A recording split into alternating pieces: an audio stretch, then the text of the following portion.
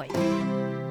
Hindi ko talaga bibigyan ng iPad. I want them to play physically, not on, not on gadgets. If I can go back kasi mahirap talaga i-stop. Dahil sa pagmamahal sa mga anak, laking panghihinayang ang nararamdaman ngayon ng single at working mom na si Rachel Lacaba mula Sydney.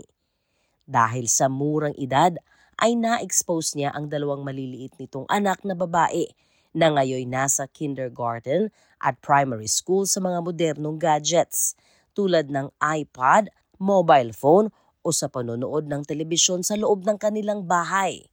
Kwento ni Rachel, hirap siyang ikontrol ito ngayon. Maaga kasi niyang na-introduce ang mga anak sa gadgets dahil noon ay gusto niyang tumahimik o umayos ang mga anak lalo't nag-iisa siya sa buhay. Pero napagtanto niya na hindi maganda ang maagang pagkagiliw ng mga bata sa mga ito. Laking pasasalamat na lang niya dahil tinutulungan siya ng kanyang dalawang malalaking anak na babae at lalaki na disiplinahin ang kanilang maliliit na mga kapatid. Actually, time management lang. And then, I'm blessed because I have two adults. So, sila yung nagsusupport sa akin. But I'll be honest with you, mahirap talaga i-manage yung screen time nila. Kasi alam mo na yung mga bata dito sa Australia is very vocal. When you ask them to stop watching na or stop using, the iPad, sasabihin nila na no. And then you have to find your own way para mag-stop talaga sila. Like for me, I'll stop the internet. Pag walang internet na, hindi na sila makakagamit. Kapag may pasok, 1 oras araw-araw ang screen time o nakakagamit ng gadgets ang mga bata. Pero sa weekends na walang pasok, dito gumagawa ng paraan si Rachel. Ang screen time nila, 1 hour lang after school. But during weekend, it's more than an hour. We'll just ask them to, we can play, we can go at the back, or lalabas kami. Like, we're going to have dinner, we're going to the park. Ikinababahala ni Rachel ang kalusugan ng mga bata, lalo na nasa 5 at 7 taong gulang pa lang ang mga ito. Number one talaga, Joy, yung worries ko is, of course, yung health. Kasi hindi talaga maganda. Number one, yung mata. I'm pretty sure every time nasa screen sila, pag lumaki sila like 10 or after mga 12 years old, gagamit na sila ng eyeglasses. And then number two, ang mahirap niyan pag addicted na sa iPad or sa phone, kasi hindi mo na makokontrol. Sa studies din, sa studies walang focus. Isa si Rachel ngayon sa 4 sa 5 mga magulang sa bansa ang nababahala sa kalusugan ng mga mata ng mga anak na siya naman ngayong pinagtutuunan ng pansin ng mga eksperto. Lumalabas kasi sa ginawang pananaliksik na ang mga batang Australians na nasa 8 taong gulang pababa ay umaabot na sa average na 2 oras at kalahati ang screen time. Ikinababahala din ng mga eksperto ang pagkakaroon ng mga bata ng myopia o short-sightedness na epekto ng digital eye strain. Ayon kay Simon Kelly, isang optometrist, maaari itong maiwasan kung maagapan. Screen time can impact children's eye health through a number of different reasons, but one of the main ones becoming an issue in society is the development of myopia. It can lead to the eyeball getting too big, and when it gets too big, it gets stretched and can lead to damage to the tissues and increase the risk of sight-threatening things like cataract or retinal detachment when they're older. So even small amounts of short-sightedness can double this risk. So we're viewing short-sightedness more seriously now and trying to prevent it and manage it. We can actually even slow it down from happening as well using special glasses, contact lenses and eye drops these days. At isa sa nakikitang paraan ng mga eksperto ang pagpapasuri ng mga mata ng mga bata habang mas maaga pa lalo't exposed na ito sa mga devices. Regular eye tests are so important because a lot of bad eyesight or eye issues, you can't tell as a parent. You don't know if the child has one wonky eye or if they're short-sighted or if they've got other issues.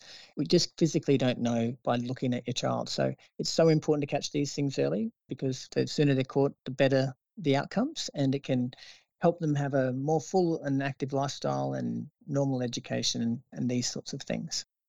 Dagdag kwento ni Rachel sa kanyang karanasan, may maganda namang dulot ang pagiging tech-savvy ng kanyang 2 maliliit na mga anak. Kaya nga lang, dapat habang maaga, payo sa mga magulang bantayan o i-manage ang paggamit ng gadgets para hindi maapektuhan ang kanilang kalusugan. I remember my 7 years old. Actually, she just started using the iPad 1.5 years old. Yung alam mo na, yung educational na song like Cocomelon, Dave and Ava. That's the age, she started using the iPad. But there is an advantage actually because she easily learn. I don't need to teach her the ABC. I don't need to teach her to read. Sa ngayon, gamit na ding turo sa pinapasukang eskwelahan ng mga anak ni Richelle ang electronic devices. Kaya mas lalo itong kinukontrol ang paggamit ng mga anak sa loob ng bahay. Paalala naman ng mga eksperto sa mga magulang na ang mga anak ay nakagigiliwan na ang paggamit ng mga gadgets. Dapat turuan ang mga bata ng mga tamang tips para maiwasan ang masamang epekto ng gadgets sa mata.